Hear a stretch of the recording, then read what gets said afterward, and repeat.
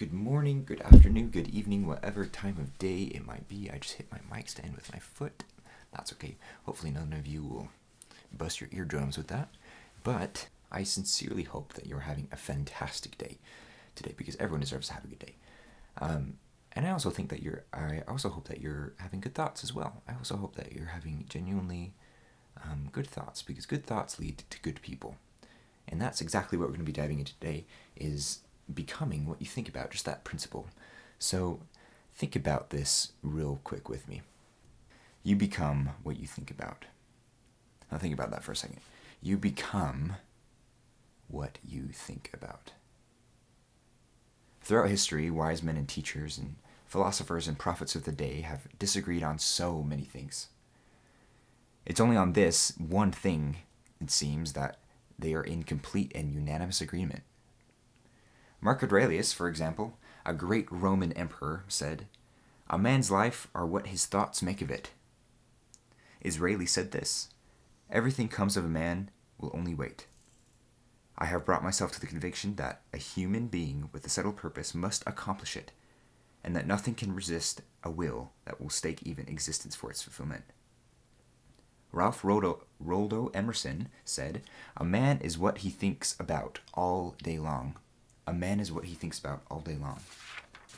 Human beings can alter their lives by altering their attitudes of mind. He also said, "If you only care enough for a result, you will almost certainly obtain it. If you wish to be rich, you will eventually be rich. If you wish to be good, you will eventually be good." In the Bible we read, in Mark 9:23, "If thou canst believe, all things are possible to him that believeth." Dr. Norman Vincent Peale said, "If you think in negative terms, you will get negative results. If you think in positive terms, you will achieve positive results. That is a simple fact that is at the basis of an astonishing law of prosperity and success. In 3 simple words: believe and succeed." William Shakespeare said this, Our doubts are traitors, and make us lose the good we oft might win by fearing to attempt." George Bernard Shaw said this, "People are always blaming their circumstances for what they are. I don't believe in circumstances. The people who get on in this world are the people who get up and look for the circumstances they want. And if they can't find them, they make them." Now, as we read these quotes from these prophets and these philosophers of their day, it becomes pretty clear that they all agree that you become what you think about. If you think about being great and achieving much, you will become great. You will eventually become great and achieve everything that you imagined, and vice versa. If you think about your fears and your anxieties, if you constantly think about those things, then you will live a life of fear and anxiety. And that also yields, if you think nothing of importance, you will become nothing of importance. Now, why does the mind do this? How does the mind do this? How does the mind create what you think about? And how do we become what we think about? Well, I'd like to describe a situation that parallels the mind.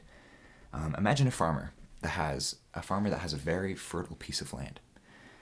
Now, the land doesn't care what the farmer plants. The farmer could plant anything he wants. He could plant an apple tree. Say he plants an apple tree in his plot of fertile land. The land will grow an apple tree as long as he takes care of it. And the apple tree will yield nothing other than apples, right? It won't yield pears, it won't yield oranges. Now, on the opposite end of the spectrum, the farmer could plant nightshade, which is a poisonous plant. And the land doesn't care. It will grow nightshade, and it will grow and produce this poisonous plant. And now, keep in mind that this is a parallel to the mind. The mind doesn't care what you plant in it. You could plant negative thoughts, positive thoughts, and those thoughts will yield results. Positive thoughts will yield positive results. Negative thoughts will result in negative results.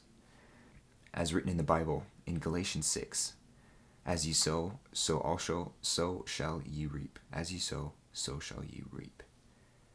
The human mind is far more incredible and far more intricate and far more fertile than a piece of land.